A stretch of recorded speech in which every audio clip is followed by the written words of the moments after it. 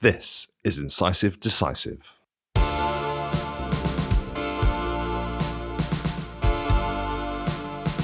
Incisive Decisive. Incisive Decisive. Dentistry, ethics, philosophy.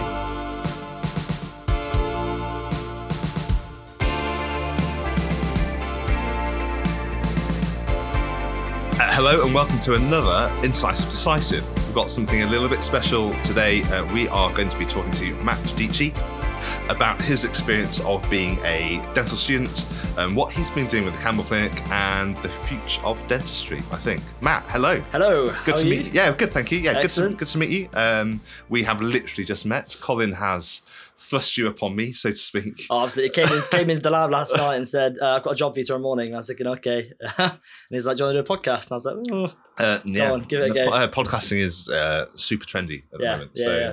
So let's talk about you. You're a final year dental student? Yeah, so just going into final year in September. Right. So just finished fourth year, managed to pass all the exams. Yeah, that's good. Just enjoying summer now. The good thing about when you get into that fourth, fifth year, you can't fail now because they've invested so much money into what you. I keep being told. And actually, this year was the first year in 43 years that every single fifth year passed first time. Really? Yeah. So we saw the video when it got told. Yeah, so hopefully we're going for 2 years running. Wow.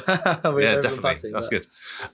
So what we're going to do today, we'll probably split this up into a few separate episodes. We'll talk about what you expected of dental school going in, what dental school's actually been like, and what it's likely to be like when you qualify, which is a little bit of crystal ball gazing for you. And scary. Potentially quite scary, yeah. So you're about to enter final year at Bristol. Mm-hmm. What did you think dentistry was going to be like when you first applied? Well, it's quite hard to say because I've never had that much wrong with my teeth. Orthodontics was a big thing. So I had lots of ortho work and checkups for me were always just, you're fine, keep your teeth and carry on. So I'd never really seen the normal general dentistry that happens. Yeah. So I kind of took what was on TV and what people had said to me and I was like, I'll just go with that. I think I knew first year was going to be a bit more science-based, very much the same as medics. And then you gradually move on. But yeah, I didn't really know what to expect at all, but I remember being mind blown. So why did you choose dentistry in the first place? So it's actually after I met Colin. So I used to teach swimming. Okay. Up at the leisure centre just down the road here every morning. It started off being a kids thing. So I used to swim since I was the age 12 basically. And then as I got 16, started to assist in the water and then got my qualification, had my own class. And Colin's kids used to go to the club and swim and I used to teach them as well. And then my dad wanted to start an adult class because he noticed a lot of the adults who went to the club couldn't swim. Mm-hmm. So he opened that and he said to me, do you want to come down on a Sunday morning? And I was like, yeah, go on then, I'll come and give you a hand. So I went down with him.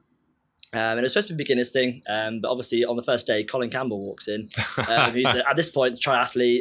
Of course. He can definitely swim and definitely cycle and run. So my dad kind of said to him, I'm really sorry, but it's supposed to be a beginner's thing. We're not kids start to train people. But he said, actually, if you want, you can go with my son and he'll give you a one-to-one kind of training thing. Oh, okay, nice. So yeah, that kind of happened for a few months and we did the training. We used to race at the end of each session and see if he was getting better and could beat me yet. I doubt it. He's old now. He's not beating me yet. Old. That's it. Well, he's got a lot of excuses these days, but no, we'll have to give him another chance. And we just got chatting and he's saying, what do you want to do at university? And I was at year 12, year 13 at this point. Mm-hmm. So I was thinking about science. I definitely want to go science route, biology, natural sciences, that sort of thing. And I'd kind of been loosely thinking about dentistry, but not at any committed level really. And then he kind of said, oh, why don't you come and have a look around my practice and see what you think. So I came down and saw implant surgery for the first time. That blew my mind open in half. And I was like, okay, this is definitely something I can see myself getting into.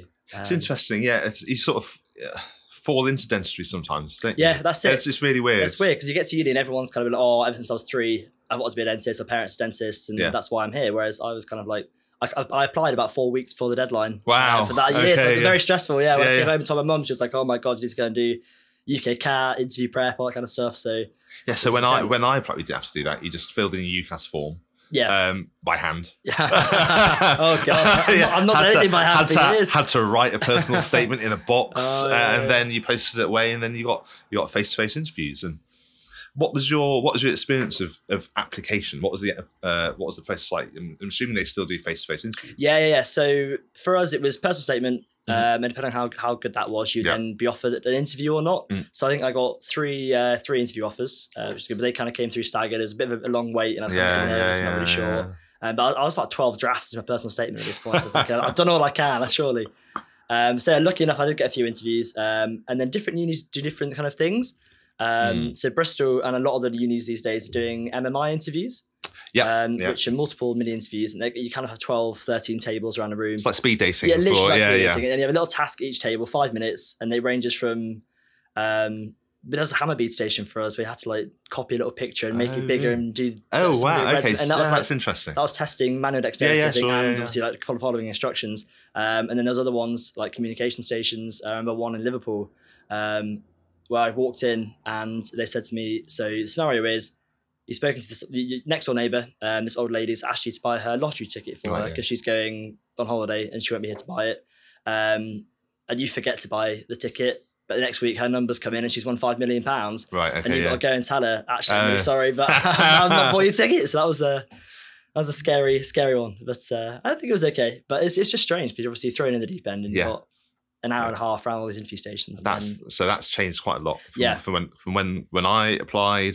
You had a panel of 2 or 3 people, and I really remember one of my interviews panels. It was 3 people, and one of them was head of oral pathology, and one was head of endodontics. And one of them said, "Do you know what oral pathology is?" And I sort of said, "Oh well, disease of the mouth." And they were like, "Yeah, do you know what endodontics is?" No, not at all. No idea. And I remember my interview at Guy's when I eventually got into Guy's. There was a notorious system of them communicating with each other using, I think, paper clips. Yeah, so really? So if they did something with their paperclip, you got in essentially because it was an indicator to the other person that you could. Yeah, exactly. Right, okay. Now whether that was the actual, it was sort of a apocryphal story. Yeah, that's good. Oh, that's stressful. If you don't see paperclip move, then you're like, what's happened there? Well, fortunately, I didn't know that until after the whole interview process. But yeah, it's terrifying. Yeah. So we got into dental school, first year. Hardcore science? Yeah, pretty much. We did biochemistry, physiology, and anatomy. Yeah. So the biology was physiology. So it was a lot of A level. We did full body everything first year. We essentially shared the same year as the medics. It wasn't the exact same, but we covered most of the same things. But I think the thing for me in first year that was the best was the anatomy. Did you have actual dissection? Yeah. So we didn't do any dissecting, but we were in the dissection room and they had like cadavers and things they'd already prepared. Yeah. So you walked in on the first day and everything was covered in blue sheets. Oh, right. And they gradually, they gently let you in. So the first thing they showed you was a slide with a bit of skin in it. Okay. And you could look at it, and then they maybe did a finger and then a hand and then an arm, and it got bigger and bigger. And by the end of that session, they showed you a full dead body.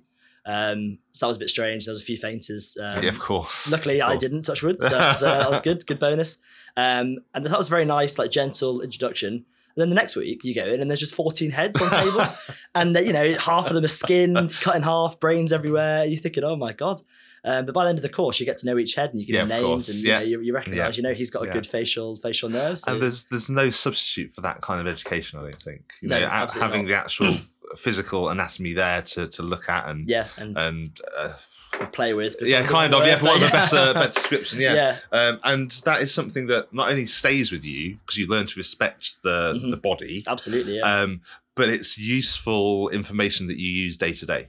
And you can literally go back and picture those bits. Yeah, exactly. It's really, really useful. They're quite hot on that with us, actually, especially in oral surgery and things. If you're doing an extraction or an injection, they don't let you put the needle anywhere unless you can tell them exactly what you're going through, where you're trying to get to, what nerve. And so that's quite impressive. That has changed. Let me tell you, that has changed. I don't know whether that's just some of our supervisors being a bit more pedantic than others, but some of them question you up to like which foramen the trigeminal nerve comes out of the head, and where it stems from in the brainstem. You're thinking, I have no idea, I just want to do an IDB. But exactly.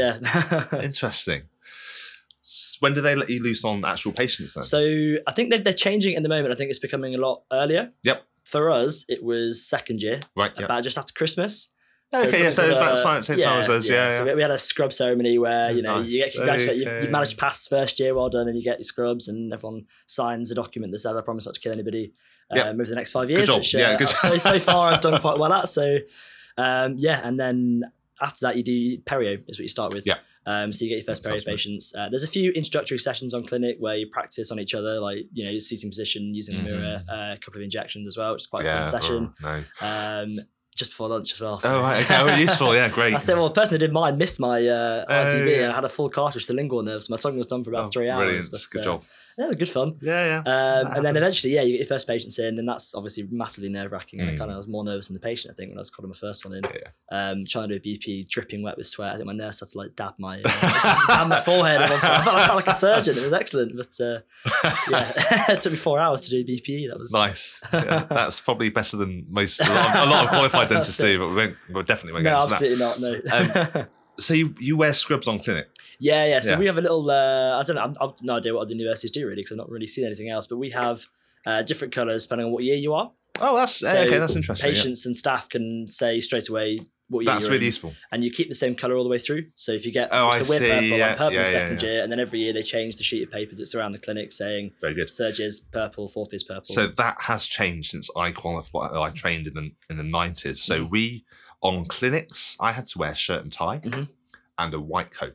Oh, really? Yeah, like proper doctor white coat, sleeves down to the cuffs, and you went and got your white coat changed when it got a bit dirty. I think I definitely like that. The thing I don't know, because I prefer when I wear scrubs in surgery now, because I feel it's a bit more. I feel more comfortable in scrubs. And nice scrubs. I feel a lot more comfortable in scrubs. And I think it's a bit less intimidating for your patient as well. Yeah, definitely. That whole white coat doctor sort of thing, I'm more important than you've got that whole stressing around kind of thing. Maybe that was just me at dental school, I don't know, but I think it just goes to show the change of attitude, I think, over the last 20 years. Really, I think that's got to be a good thing. In the meantime, while being a dental student, you've been coming into the Campbell Clinic and doing various bits and bobs. Yeah, so I basically be coming back. So I did my work experience here once a week, all the way through year 30, I think it would have been. And then after that, I've come back every summer. And then when I can, Christmas and Easter as well. But we only get 2 weeks off at Easter and Christmas, so it's difficult to get in kind of with holidays and everything else going on. But yeah, in the summer I tend to come back and kind of have a look around what's going on here, because it's massively different to what we're doing at universities. I can imagine it's very different. Very different.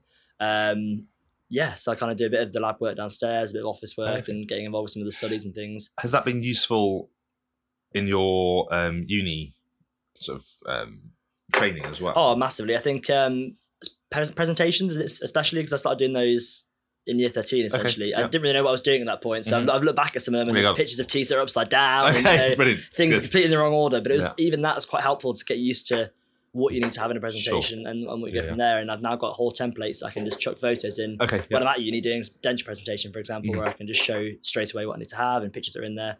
So that was really, really helpful. But also just being exposed to what else is out there. Because at dental school, you do fillings, crowns, you do your basics. Very, very basic. It's all analog. There's no digital at all. So it's really, really good to see what else is out there and where dentistry is going to go in the future, and what techniques you need to use. I think it's important to try and get as much real world experience while you're going through uni as well. If you can shadow a dentist who's working in practice, if that's what you're going to, that's what most of us will end up doing. While you're going through dental school, you get a much more rounded idea of what that real world dentistry is like, because I've got a friend of mine who's just qualified, and she was just doing her first crown prep in her final year. And that, to me, is as someone that has been through dental school, would be absolutely terrifying. Yeah, absolutely. So what's been your experience of the amount of work that you've done over those 4 years now, patient-wise? It's interesting. We have totals, which are essentially targets that you have to have done. So by 5th year, you have to have done 4 endos, 2 complete dentures, 3 partials, and a number of fillings and everything else. But even that's not very much. It's not, is it? And it is quite scary. So I'm getting on quite well, but still, I've only done, I think, 6 crowns so far, which is quite a lot relative to other people. So, but it just depends on what patients you get. It's luck of the draw. So I've not done any endos yet, but some people have finished their endos. Whereas I've done quite a lot of crowns, some people have no crowns. It kind of does all tend to come together in the final year. So our final year was like a polyclinic year where you just had actual, rather than being on a clinic that was restorative or a clinic that was pros or clinic that was perio. Yeah, it was all here's interlinked. a patient. Right, Let's start to link everything yeah, together. like a holistic sort of. Yeah, exactly. Yeah, care. Mhm. which is useful. It was run like a dental surgery. Yeah, So you had your nurse and you had a receptionist and all this. And it was quite nice. Oh, it was well integrated. Mhm. I mean, you still only had 4 patients a day. Yeah. That sort of thing. A culture shock. I hear people do 30 a day in NHS practice. Yeah, and some more. Yeah, that's, maybe. Yeah, although we'll get to that. Yeah. Yeah, no. I think Absolutely. you have to learn to. I think VT. It's not VT anymore. I know it's still VT. Is it still yeah, VT? Yeah, still VT for us. Yeah. Yes, VT is important, but to start with, quite terrifying. Yeah. And it has been weird because we've just started. As the 5th years have left, we've taken over their roles and their rotations. So like you say, we have gone into placements where we have been more in practice. So I was at a paediatric hospital in Bristol a few weeks ago, which is great. And you're in your own surgery. Like you say, you had a nurse the first time and had receptions and things. But it was completely different to university because I think the uni itself is almost a bubble. Yeah. So when you go out into real practice, at uni, I've never ever seen a patient where I've gone, open your mouth, everything looks great. See you in 6 months. It doesn't happen. You know? So everybody, the whole hospital point is you come in, everyone has 12, 16 problems, and you take years to fix them. That is a bit of a weakness in the training, really, isn't it? Because you're not getting necessarily real-world patients. Certainly on the perio clinics, we always used to get the patients that people had tried to do some treatment on. Yeah. And that hadn't really worked for various reasons. Mm-hmm. Why don't you go and have a specialist look at it? Well, it turns out your specialist is a second year dental student. You're just trembling while trying to do a BP. Yeah, exactly. Yeah. That's it. Yeah. So it is scary. But I mean, we always say to our patients, obviously we're still learning, but our supervisors and everybody are consultants as well. So they're kind of, you are seeing a specialist in a way. Yes, it's specialist-led treatment, exactly, isn't it? And they're overlooking the treatment, but we are basically so. the guinea pigs who are doing the treatment and learning. Well, you're the guinea pig. We're learning from you, but I remember, and this might not make the edit. One of my perio cases at uni, I was a second year perio student, second year dental student doing perio on a specifically a perio clinic. Got a patient, and I was just getting what I thought was last little bit of calculus off subgingivally from a tooth. Yeah. Really got into this, really pulled, and the whole crown of the tooth came off. Oh no, really? Shit! What the fuck is this? So pulled this, looked at, and sort of got my demonstrator. Told the patient, this happens. Just like, this isn't very good. Called over my tutor and said, well, yes, let's have a look. And you look at the X-rays, and you couldn't really see the cavity, but if you knew it was there, you could see it. And what I'd done is I'd got this scaler underneath this cavity, and it just gone. Yeah. And fortunately, my demonstrator was very, very good and said, look, your dentist should really have spotted this and sorted this out before. And it was very poor prognosis. And we were very sorry. And the patient actually was fine. Oh, right. Okay. Which was good. Yeah, absolutely. But that's quite a good learning experience, I think, as a dental student. Absolutely. And I don't know if you get that kind of experience of things going really badly wrong in dental school, because you're quite... It's not as if you're mollycoddled, maybe, but I think you're quite well protected against those kind of difficult situations, because you are being taken through things step to step. Like when we were first doing restorative work, you got your patient in the chair. Said, hello, I'm Sean, Mrs. Smith. I'm just going to go and get a demonstrator.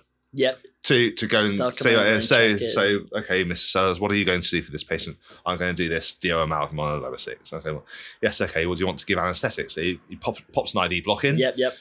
Queued up for the demonstrator again. Yep. That sounds like that's changed. Then that's half an hour later. Sometimes longer. Okay, are you numb? No, not really. Right, another ID block. That's it. And that's an hour and a half gone. Yeah, exactly. And then you get well, can you take the amalgam out? Yeah, take the amalgam out. Okay, that's all the amalgam out. Well done. Do you want to take the caries out? Oh yeah, so I'll take the decay out. Right, another queue. Yeah. And then okay, you can put your matrix band on. Yeah. Okay. Yes, that matrix band's fine. Yeah. Do you want that? Can you put the amalgam in? Yeah. Okay, fine. Yeah. So then what we had, because we had no nurses when we were doing our second year, you might have had a buddy, another student. Yeah, that's how we have had it since until 4th year. So you were either going and getting the amalgam yourself, or you were sending your buddies to it. And then you did it, and that's fine, right? Okay, so you've carved it, or Yeah, whatever. strong word. Functional carving. Yeah, You're not, pack and hope stays in, and you know, and then you got your demonstrator. So, like, have you checked the occlusion? I've checked the occlusion. Yeah. Okay, that's fine. So Mrs. Smith can go now. Have you told her that she's going to be not? Yes, she's probably not going to be numb now because you've been waiting for 3 hours. 7 hours. Yeah. So that's it. That's your one patient in the morning. Yeah. And you do that for the whole of the year, don't you? Yeah. So yeah. if you're lucky, you see 2 patients in a day. Yeah, I mean, on a good day, 3 or 4. Yeah, tops, exactly. Yeah, but if it's something big like I say big. An MO for me is massive. So yeah, something big like that for me, it's a 3-hour job. But I mean, you know, in practice, what is that? 15, 20 minutes. You have to. It depends. Say for a matter, it depends on what you're doing. Obviously, so if you're working in a NHS practice, you've got to get that done quickly. Yeah, because time. Well, in any practice, time is money. Time is key. Yeah, but with an NHS practice, your rate is fixed. Mm-hmm. The income to the practice is fixed by how quickly you can turn that amalgam round. Yes, yeah. Now in private practice, it's slightly different because you set the fees based on how long you think it's going to take you to do it. Yeah, it's a bit more freedom. Yeah. But do they teach you that at all? Do you have any kind of business? Well, we've been having this discussion downstairs actually recently, and we don't have any business training really. I don't know whether it's going to come in 5th year. We haven't had it yet, so it might still be to come. But we've had a bit of a loose conversation about UDAs and kind of the payment, but that's not been from the uni. That's been from outside speakers coming in. But I was talking the other day downstairs about lab fees. Yeah, and that's something to me is alien because at uni, it's all done. Yeah, just free. And if you want to make a new denture because she just wants a new denture, you just make one. And that's it. Yeah, it's good for you, good for the patient. That's absolutely fine. I'd never even thought about that comes out of your own pay. When you finish, it's like, whoa, that's a whole different way of thinking about everything. It does put a different twist on things. The only lecture we had at university on the business of dentistry was what you could put through on tax and what you couldn't put through on tax. Yeah, and that was it. We had a whole lecture, an hour long, of right. If you do this, you can buy this for your practice, and then you can have it yourself and do this and do this, and then it was like, okay, that's how to make the most of the tax man. Essentially, well, that sounds good. I quite like that myself. To be honest, I could do with that. Yeah, and that's quite an interesting point because at some point in the future, a lot of people like you are going to be business owners and have literally no idea what to do. That's it. No. And there are lots of people out there who will offer you advice, offer you varying degrees of quality of advice on how to do things. Yeah. Maybe that's something that there needs to be a follow-on kind of pathway to know about that. And we'll talk about that in a bit. I think that's important. It is an important thing to have in it because it's often overlooked because they just think, I suppose in the uni's eyes, it's just get students past. Yeah, so you've got to, so it's like the driving test, isn't it? You've got to be technically proficient to be able to do an MO composite, a DO amalgam, some dentures, some endo, and that's it. And you need to be able to do it. Yeah. And then you can learn how to do it well to a certain extent. Yeah, and then they teach you the hands-on physical basics.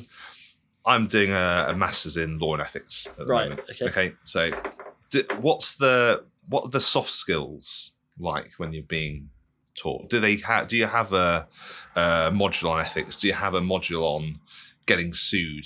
Do you have a module on consent, or do they have that kind of soft skill approach as well? Yeah, so we do a unit called Personal Professional Development, PPD, and that covers a lot of those different things. We've not had a specific thing on suing.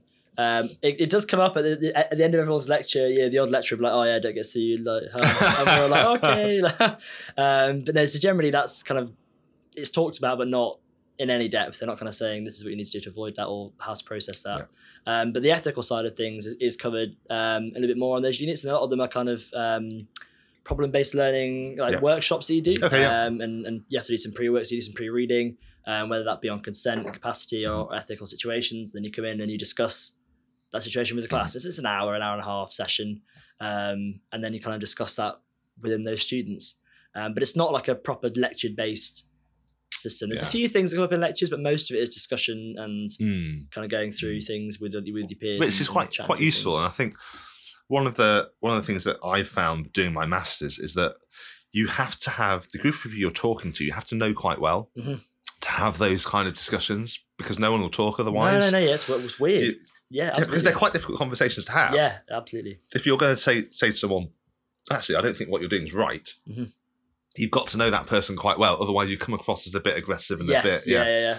And people don't listen to you because they think you're just being a bit of an idiot. Yeah. But actually, if you have a relationship with someone and can say, look, we think this is not the right way to do things, they're more likely to take it on board. Yeah. I think a lot of that as well is the communication side of things. We're drilled all the time. Communication is the most important thing. Yeah. In your toolbox. It's very true. If you can say anything, if you say it right, yes, somebody will understand it and be much more happy about what you've said than if you say it in a bad way. There's a chap that Colin and I know called Steve Hudson, and he has one of his sort of mantras is you do not treat a patient who you don't have rapport with. Mm-hmm. So that communication, getting to know someone, is the most important. Before you even put your hands in their mouth, that sort of thing, you've got to be able to have a chat with that person and understand where they're coming from. Yeah. And if you can't do that, and if you can't get that connection with a patient, it makes your job more difficult and riskier. Yeah. Because you're more likely to make a mess of it. Mm-hmm. You're more likely to for your patient to have a problem with that, mm-hmm. and you're more likely to be sued because of it. And we don't want to be. No, absolutely not. And then if you're more likely to be sued, you're more likely to be up against the GDC. Yeah. So that's a bit of an issue, which hopefully you won't have to worry about. Yeah, fingers crossed. I'll try. I'm done pretty well so far. But so as a dental student, what do the dental students of today think about the GDC? So it's kind of this big. In my head, I kind of see this big grey cloud looking over everybody all the time. That sounds about right. And people keep saying it. We don't really know too much. It's one of those things that's put up at the end of a lecture. Sure. Oh yeah, you don't want to be in front of the GDC. Mm-hmm. So I suppose we see them, or I personally see it as somebody who's trying to get us. But I suppose that's not how it's supposed to be. I think the GDC would probably quite rightly want to say that is not the case. Yeah, and I completely understand, but just the way that because we haven't really had any formal talking about it, the way people seem to talk about it makes it sound like they're this bad person that's trying to destroy dentistry, which cannot be true. Well, I hope it's not true. Because the problem we have is that we only see the bad side of the GDC. We only see the people that we think are good dentists being up against fitness practice panel. Yeah.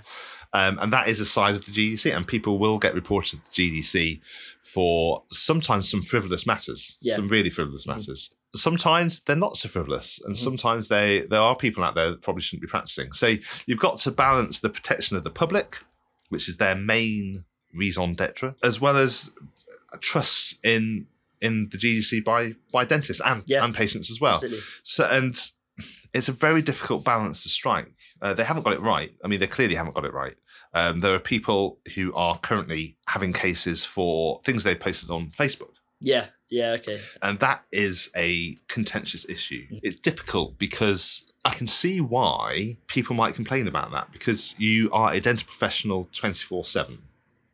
And what you post on social media is not private. Yeah, it gets everywhere. It gets everywhere. So you have to be really, really careful. Mm-hmm. And certainly I'm quite glad that there was no such thing as Facebook and Twitter and anything like that when I was a student, because some of the things that your mindset isn't really into that being a professional person so much. You're still a 20-something doing things that 20-somethings do. You know what I mean? and you look back, and everyone looks back in their 20s and go, "Oh, geez, what did I do?" But I'm quite fortunate that the world didn't get to see that. Yes, yeah. Whereas that's kind of, and it's interesting actually in the scrub ceremony that I was talking about earlier. At the very, very start, you're handed a big A4 brown envelope, and you open the envelope, and it's everything. So somebody has sat for days and searched through every single student's social media, and everything they can find about you, they've put on this in this document. They're giving it to you. So everyone sat there like, absolutely sweating, stressing that it's going to be something horrible, and they open it, and it's luckily mine was fine. It's my profile picture from 2007, and the odd post, but nothing bad. No pictures of things that I wish weren't on Facebook. Yeah. But so we're introduced to that at quite an early age. Yeah. That's quite good. That is actually quite good because you'll find that a lot of the time it's either the older members of the profession, dentists, that get caught, or DCPs, so nurses. Yeah. So nurses who don't have such a high standing in the profession, for want of a better way of describing it, for better or for worse, and are maybe not held to as high a level by us of professionalism, but they're the ones shouting out on Facebook and doing this and doing that, and then getting really admonished for it. Yeah. That's true. And there were a few people who had the odd photo that shouldn't have been there. Yeah, exactly.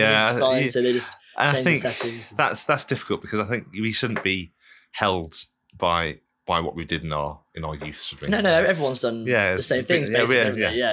Young people will do things that young people do. Yeah, exactly. So you qualify next year, hopefully. Hopefully, touch wood. The second year running, everyone passing. Fingers crossed. That's what we're going for. What's your final year going to be like? So they've restructured finals for us in the final year. It used to be that you would sit your final exams in kind of March time. Yep. But what that meant was there wasn't time to resit before VT placement started. Okay, yep. Which meant that if you failed your finals, you'd have to resit in like December time the next year, and you'd lose your job. Yeah. Which obviously wasn't very good. So they've reshuffled finals for us now. So our written finals are in January.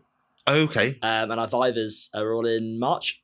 Wow, that's early. Yeah, very that's early. Really and early. Then after that, we're done, and then we're on clinic still, trying to finishing off our totals. If we're low on endos or whatever, that's when we bend the time. So you just got time to top up. Yeah, and also just keep don't de-skill as well.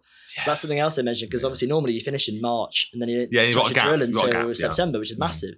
So they're trying to reduce the de-skilling that happens to the fifth years to kind of go through the system, which is quite good. And also it then gives us the chance, if we do fail any of our finals, you can resit before VT, which is great because it means that you don't use your placement. So I think, my next year is looking, I think October time, we start looking to apply for VT places and looking at schemes and maybe SJTs as well in that term. And then, written finals January. And then after that, I think the VT stuff carries on all year. Right. Depending on the stage. So I think interviews are all first term, but the actual application is ongoing. I think a bit of it happens second term as well. I'm not entirely sure, but I'm pretty sure that's all done by first term. So VT's changed quite a bit, or certainly the application process for VT has changed quite a bit since I was doing it. We just applied to the practices we want to apply to and see if we got the place after interview. Right. But it's very different now, isn't it? I think. Yeah, so the way it works for us is the country is split into, I think, about 70 schemes. And the scheme is an area of the UK, so Southwest, Midlands, North, I think they're quite big. London, there's a few London schemes, Scotland, Wales, that kind of thing. And you basically apply to a scheme. Yep. So you rank all the schemes in England from 1 to 70 in your favourite to your least favourite, and then based on your score in the year of your own year and against everybody else in the country. For not your that it's interviews. competition. No, not at all. Totally we're a all competition. there to help each other. Absolutely, we're all going to get through together. As long as everybody in Bristol as well. I don't really care about Liverpool. Sorry, but not after sports day. But so that's kind of the way that works. And then you're ranked. Everyone sits the same interview. So there's an interview that happens in first term of this year. And that's the standard set interview for everybody. And then everyone is scored the same way. And again, you're given a mark. So that mark is combined with your actual percentage for your course at your uni, and that gives you your overall rank. Right. And then the top 100 people are given their first place, and then down the list. So, but there's a bit of I can't think of the word now, but there's kind of a game to play with it. Yeah. Because if you want, London is the most competitive place. Yeah. So if you put London, you have to put it first. If you put it second, you're not going to get it. Okay. And you have to be one of the top 20 people in your uni at least to have a chance of getting a London place. That's interesting. But if you want to go somewhere not so popular, so I think the least popular scheme is Cornwall. No. So that kind of, I think because it's in the middle of, relatively in the middle of nowhere. But it's also in Cornwall, which is amazing. Yeah, which is great for surfing and everything else. Yeah. But I think the issue is there's no kind of massive hospitals there that can then refer to. I think that's what the lady was saying, was that you're out on your own a lot more, and there's less chance to refer, and maybe the learning isn't quite the same. I'm not really sure. I've not really looked into it properly, but for whatever reason, because Cornwall is right at the bottom of your list, right? Well, I have my surfboard in the garage, so I'm thinking Cornwall could be number 2 for me. So if you chose Cornwall, for example, you're more likely to get your place number 1. So if you put Cornwall as number 1, you're probably going to end up getting Cornwall because you're saying you want it, nobody else wants it. Even if you came last in the country, you would still probably get that place. So it's kind of balancing. That's so there's potential there for the lesser good new dentists to go to the places that have a lesser good provision. Yeah. That's a bit worrying, isn't it? It is worrying because I don't know whether the provision is less. I'm not really sure why some places are better than others. I think the teaching will obviously vary from scheme to scheme. Yeah.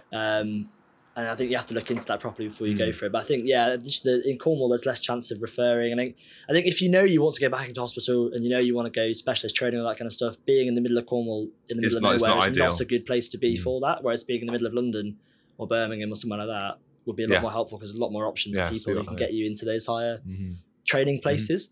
So it's a bit of a game. But if you know you're happy you just want to be in your own practice, Yeah. GDP, seeing local patients, and you've got no interest in going on to do specialism, that kind of thing. Cornwall sounds great because you do, morning of dentistry and afternoon of surfing. Brilliant. That's Fantastic. That's it. So it's weird. It's difficult to choose place as well because it's whether I come home, and part of me is a bit like come home, and live at home, save money on rent. But then I've lived away for 5 years. It's difficult. It's so difficult coming back and being home. I love coming home for holiday. But sorry, mum and dad. After 3 or 4 weeks, you are thinking, "Oh my god, I kind of need to get." Yeah. It's like a bit so crazy. Tea's at 6. I'm like, I don't want tea at 6. Like what? I'm good. Got other things going on. So it's lovely being home, but I don't know whether coming home for a year is a viable option. But it probably will be fairly high on my list, I think, because rather come home than end up somewhere miles away where I really don't want to be. It's weird how you can get shipped out to just a random place, isn't it? And you could prep all your time to be in Birmingham, and you can plan for it. You can look at houses and then end up in Cornwall. Yeah, Cornwall. That's it, and then you'd be nowhere near. So it's different. Weird. It's interesting, but I think we've got a lot of help coming through, and I think a lot of it is to do with the interview process. Yep. And it's definitely, from what I've heard, there's a technique to it. Yeah. So it's not an interview like this would be, where you just sit and chat and you think, oh, I quite like him, I'm going to offer him a job. Yeah. It's you're given scenarios. Right. Okay. And you have to discuss. So it's structured kind of. Yeah, exactly. So everyone is given the same scenario, and you have to discuss what you would do. And we've had one lecture on it so far, but there's more to come. And I think our supervisor was saying you have to compare your answer to the GDC guidelines. Oh, so the standards. Yeah, that's okay, it. The standards, that's the one. interesting. So you have to kind of like link your decision back, and you say, standard 3.A says you should never, hit a patient. So that's why I wouldn't do that in that situation. That's probably a bad example. But that probably isn't why you would do it. To be honest, if that's why you're not hitting patients, I shouldn't be going to that's it. Well, I remember that one. Not because it's morally wrong. Don't hit patients because the GDC say you should do that. I shouldn't do it. That's it. So bad example, but that's the idea. So I think you have to link it back to those standards and say and justify what you're doing. Okay, that's interesting. And then depending on how good you are at that that's interesting because GDC standards are due to change in the not too distant. Oh, really? Yeah. So, have you had any lectures on the GDC standards? I think probably you may have got the booklet. Yeah. But they're quite important. Yes, no, I'll definitely. But they're quite prescriptive at the moment. Right, okay. And the pros and cons of that. The good points are what standards you're held to a certain extent. Mm-hmm. The bad points are they can be used as a weapon against you. Absolutely. So if those standards are a little bit more not vague, but a little bit more they have a little bit more leeway. Yeah, it's then more interpretation. it's exactly that. Yeah. And you'll find a lot of that real world. I hate to use that phrase, but the real world practicing. Yeah. You get taught how the ideal way to do things. So my friend at a large uni that I can't say because they might tell me off, the endo that they've been doing has been done with microscopes. Mm-hmm. Brilliant, fantastic. What a great learning tool. Yes, yeah. When you get to VT, you're not going to have a microscope. Yeah. You may not even have rotary files. You may be doing it by hand files. Yep. And it's all well and good being taught gold standard, but when you're not able to do gold standard, you have to be able to pare it back. And you need that more structured. This is how we do things. This is how we do things to an advanced level. This is how we do things to a gold standard level. And I think that was something initially that I personally struggled with, and it was frustrating because when you first do an endo, and I've seen endos on here countless times. It takes them an hour from start to finish. Yeah. Shape, obturate, everything's an hour. Hand one file. I think it's Reciprotec or something. It goes straight down. That's it. Shaping is done. And then we're in the skills lab or in a patient using K files. I could not. I was thinking, why on earth am I sat here hand winding a K file to try and shape this canal? I've perforated 6 times. It's just not. It's not possible. Why would anyone do this? And why I'm trying to obturate with a little plastic pusher that makes space, and it's just silly. But as I've gone through it, you understand that you have to have the very basic level first. Because if your Reciprotec file breaks, you need to know. There's no point in going on and doing bone augmentation when you can't put an implant in. No, absolutely not. Do you know what I mean? Yeah, the basics, and that's been something weird because initially I was like, real world is so much better than this. I can't believe we're doing impressions. So don't take this the wrong way, but you haven't coming here. So you come into the Campbell Clinic on a routine basis to see what's done here. Yeah, this is not real world. No, this is like other level dentistry. Yes, this is the kind of dentistry that I certainly won't be doing in my practicing career, and the vast majority of people who are in dentistry will be doing in their practicing career, and that's an important thing to remember. This is aspirational dentistry. Yes, yeah, To a certain extent, I think. So it's finding a middle ground between you. Yeah, and it's someone but else. it's a great way of being able to see what can be done. Yeah. And with the way that the digital stuff's coming in, and the way that the lab work is done here, and some of the new things that are being brought in, it's going to be amazing, and that will hopefully filter down to regular dentistry at some point in the future. Yeah. But this is 10, 15 years ahead of what we're seeing. Yeah. While on that topic, you come in here regularly and do various bits and bobs with regards to CEREC. Yes. So tell us about that. So the CEREC, I saw the CEREC being used the first time when I was doing work experience. Okay. Seeing used for crown preps, that kind of thing. And since then, they've had a few scanners come in. So that we have with the CEREC, there's a Trios one. I think a Plan Mecha bought one in as well. So for those of you that don't know what we're talking about, CEREC is a combined intraoral scanner and milling product. So instead of taking impressions with gloopy stuff, which everyone hates. Yep. Dentists hate it. Yeah, patients hate it. Definitely hate it. You've got a little wand that's connected to a machine that scans your teeth in 3D, and that then transports that scan over to a milling machine that produces a crown or an inlay or a non-lay. Yeah, that's the basics of it. That's the gist. Yeah, it can be used for lots of different things as well. Yeah. You can do Maryland bridges with it. Yeah, stuff, sure. Yeah. But yeah, everything. But no, it's really really good to see, and it's been interesting seeing the lab side of it as well, because they do full bridges here and things like that, and you print them off, and implant crowns, that kind of thing. And the design tools on the computer are crazy, because you can change the size of the crown, the shape, every little bit is up to you, and you can perfectly customize it. And one of the big things for me that I've noticed recently is, obviously in university for us, it's all analog, and we have to use temporary crowns. So you have to factor in, well, for me, an hour and a half at the end of your appointment to make a maxi temp crown that you then stick over your half prep by that point, because you're not finished. No, I'm just kidding. But you have to make a temporary at the end of your appointment. But with the CEREC, there isn't a temporary. You just send your patient. Crown. Yeah, send your patient to the waiting room for 20 minutes. And then in that time, you can either see a next patient or, design the crown, have a coffee, that kind of thing. And then cement the crown straight away. And they've had that permanent crown within an hour then. And it's crazy. There's no temporary. This doesn't come off. And then I've had a few patients who've come back in, temporaries have come off, over eruption has happened, or the bite's even slightly changed, and your onlay doesn't fit, and it's a bit, you have to re-prep or go again. And it's that side of it is massive, I think. And that somebody can come in and have a crown gone straight away is great. But they don't teach that at uni particularly, because the CEREC side of it. So I think we actually got I saw someone showing one of our consultants the CEREC scanner recently, so I think we may either be getting one or have one. So we won't be allowed to touch it. No, that's the thing, isn't it? It is coming. So I think the staff can use it. And I think in the lab there is a milling machine as well. Okay, but that's good. Yes, that's definitely coming. I think they definitely have a lab version of CEREC where they can scan the preps. They scan the prep and they do it then. Yeah, so I think some of the crowns we get, because we can now have zirconia as well, which must be milled, I think, isn't it? You can't get. So it definitely is moving in that direction a little bit. So hopefully they'll let us play with the CEREC when we get there. But it's definitely going to be something big for the next 10 years. I would have thought scanning is going to be the next big thing. Yes, yeah. Partly for ease of use. Obviously, patients will tolerate it a lot better. Partly for speed, so you can just email off your imps. Yeah, and they're gone, Yeah, they're gone. You don't have to worry about distortion in the post. You don't have to worry about storage. You've got one lot of error.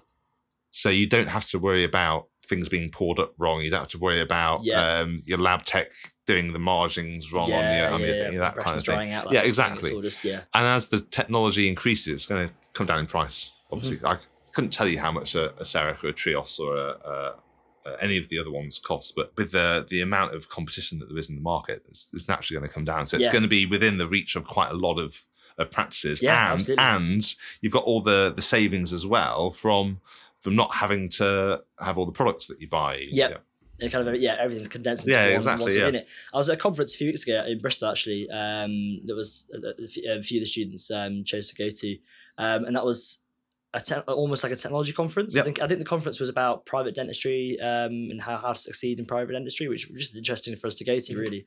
And have to see what freebies we could get. But there was a whole kind of show at the end of it, and they showed off all these new products and the tech. And there were 4 or 5 or 6 intraoral scanners all doing their own little thing. Right. Ours is better than yours, that kind of thing. And they're all fighting each other. And you're right, they will come down in price, but some of them are wireless now. And it used to be you had a big machine that stood in the corner of your surgery. Now it's on a laptop. Yeah. on a little wand, That's and, it. and then they'll go even more. They'll Even probably more. end up having I little units. reckon in the future we have a patient holds an iPad or a tablet and they can see what you're doing in their hands. You have your own screen built into your unit somehow, and then you'll be scanning, and that'll be. I think you can already buy units. I think that have CEREC scanners built into them. Oh right, So okay. they are just part Wow. of it. Yeah, so it is there. So you can't move from practice to practice. There is just one on your chair, and you just lift it off and use it. I think that's obviously in America somewhere, but Everything's in America, it's everything America. big and silly is in America. But no, I have definitely seen that done. So I think that obviously, yeah, again, if you've got endless amounts of money, that is something you could do and have that there. But no, it's really interesting. It's good to see. So qualify next year. VT probably not in Cornwall. The year after that. How well do you think that prepares you for life as a jobbing dentist? Oh, I don't know. That's a big question. It's a difficult one. Question. I mean, VT, from what I've heard so far, is a bridge. Yep. So No, I'd go with that. I think Yeah. you go from, I see 4 patients a day, and that's a big day. Yeah. So maybe seeing 10, 12 a day during VT, I think is what someone was saying as an average Okay. VT. But I think, again, you can choose in your VT how many you see. And you can, I think that the start of your VT would be very different to the end of your VT. yeah. And as you get more Yeah, experience, it'll absolutely. increase. Yeah. But well, yeah, one of our supervisors was saying that she asked to see 30 patients a day in a VT just to get more experience and practice. I'm thinking, oh my Cool. God, that's a massive step That's- from going from 4 to 30. But I mean, if you're doing that straight away, there are issues because you've got to cut corners somewhere. yeah, well, that's it. That's So the problem, isn't it? I think she's either a super god or not. But it's just interesting to see. And then for us, it's what you do after VT as well. So VT for me is a year of more heavily supervised dentistry than I would. That's what I see it as at the moment. And a bit of teaching and learning. And I think there's every month you meet up with your lead and then you discuss cases and you meet the other 5 or 6 dentists who are in your area doing the same thing. And you'll discuss your cases. And then after that, you're free to do whatever you want to do.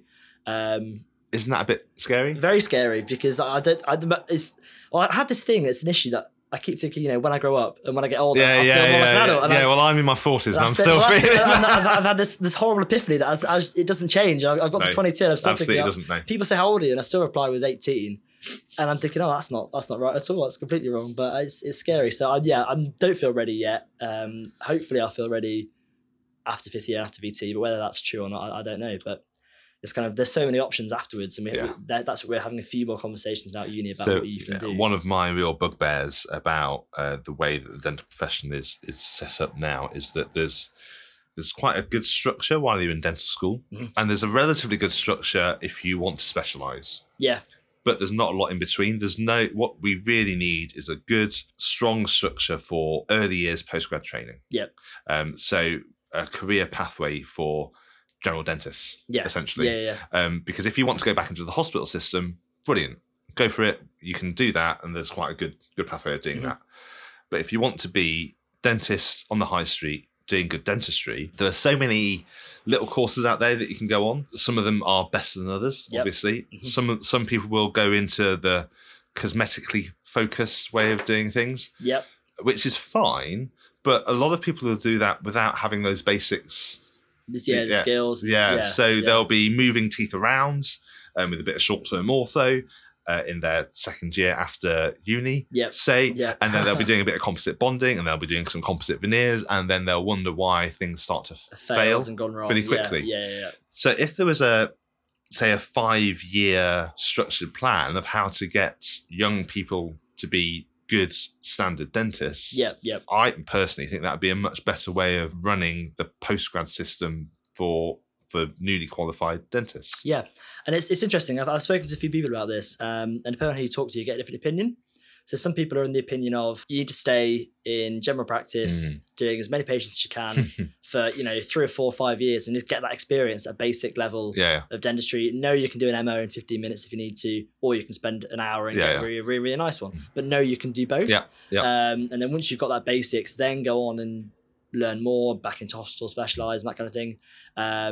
Whereas the other school of thought that I've heard is don't waste any time, get straight back into hospital straight away. So you do your VT, then you're back in. Depends what you want to do, I suppose, doesn't it? That's the thing. And it's really hard to judge because when you start being an associate, you fall into an associate way of life. So you're getting paid a reasonable amount of money, usually, as an associate, and you're cranking out your work that's of an okay standard. And then you think, well, should I go on a course? And you think, yeah, but I could go on holiday instead. That's it. And that's a dangerous thing to do. Yeah, absolutely. And that's what some people have said is you get comfortable Yeah, and you that's buy dangerous. a car, and then you Yeah, can't afford to have that Yeah, the time cut or the pay cut that Yeah, it takes to go and exactly. do these other things. Exactly. So it's a bit daunting, really, because it's kind of a lot of you have to decide fairly early on. Because I don't really know what I want to do yet in terms of specialty or not. No, and you don't have to decide. No, and that's the. I think that's the thing. For me, it's just trying to get as much experience as I can at the moment. The first few years out of uni, getting all the experience I can, and then kind of going from there with it, and finding out what I enjoy the most. Because at the moment, I don't like endo. But that's only because I've done 3 on plastic teeth. I've never ever done it on a real tooth, and I'm kind of like, it doesn't get any easier. So I think I need to give it a go and give everything a go, and then after that, I can choose. Yeah, I mean, you have to. Yeah, it's having that breadth of knowledge and the depth of knowledge as well. Absolutely. And then find something you like. Yeah. Or knowing you're good at something as well is also not only know that you're good at something, know that you're bad at the things you're bad at. Yeah. And then do courses on the things that you're bad at. Because you can't neglect those. Yeah. There's no point in really liking endo and then doing a lot of endo and going on a load of endo courses unless you're going to specialise. And you're not going to specialise straight away. Mm-hmm. So you need to be able to, you can't neglect the rest of your day to day just because you like one thing. Yeah. And that's it. And you I find that you miss things like that as well. Yeah. And I'm guilty of that even now. I remember even as second is a bit different, bit of a different example, but you see your first perio patient and your head is in perio mode. And very much so, yeah. But you've never even seen caries on an X-ray before. So your patient comes in, and you've got all these 80% bone loss. You think, great, it's severe perio. I know what to say. And then the supervisor comes over and goes, well, what's wrong with all these teeth though? And you think, well, they've got bone loss and they're mobile, and I'm going to do RSD to my heart's content. Look at that massive canvas here. And they say, actually, these teeth are all dead. You probably want to be either refilling them or taking them out. You're thinking, oh, well, haven't really thought that as an option. Yeah. And that's obviously because I didn't know what exactly. at the time. And you don't get that intricative approach, do you, until much further along. Yeah, exactly. And that's quite hard to do. And that's still quite hard to do when you're out in the real world again. You look at X, Y, and Z, and you've got to try and produce some kind of treatment plan that's holistic, but you have to get the basics right. You got to get the perio right before you can start on the restorative, and getting that right as a student will put you down in good stead for the future, definitely. Mm-hmm. Matt, thank you very much. No problem at all. It's been an absolute joy. I'm sure we'll speak again. Fingers crossed. Yeah. Well, hopefully I'll make it through next year. And we'll keep people updated on how. I'll speak to you again as a VT. Hopefully, I'll let you know how that goes. Well, thank you, Matt, for that thought-provoking discussion on what it's like to be a dental student and the future of dentistry. If you're a student or a newly qualified dentist or an old hand who might want to get in touch with us, there are loads of ways in which you can do it. Email us on info@incisivedecisive.com. We're on Twitter @IncisivePod, and our Facebook page is facebook.com/incisivedecisive. We're looking at carrying out more interviews in the future, so if you'd like to suggest someone we should chat to, just get in touch. If you like the podcast, think about leaving a review on Apple Podcasts. It really helps us spread the word, as does sharing the links to our episodes. As usual, our music is provided by Gallops. Hear more at gallops.com. Until next time, that was Incisive Decisive.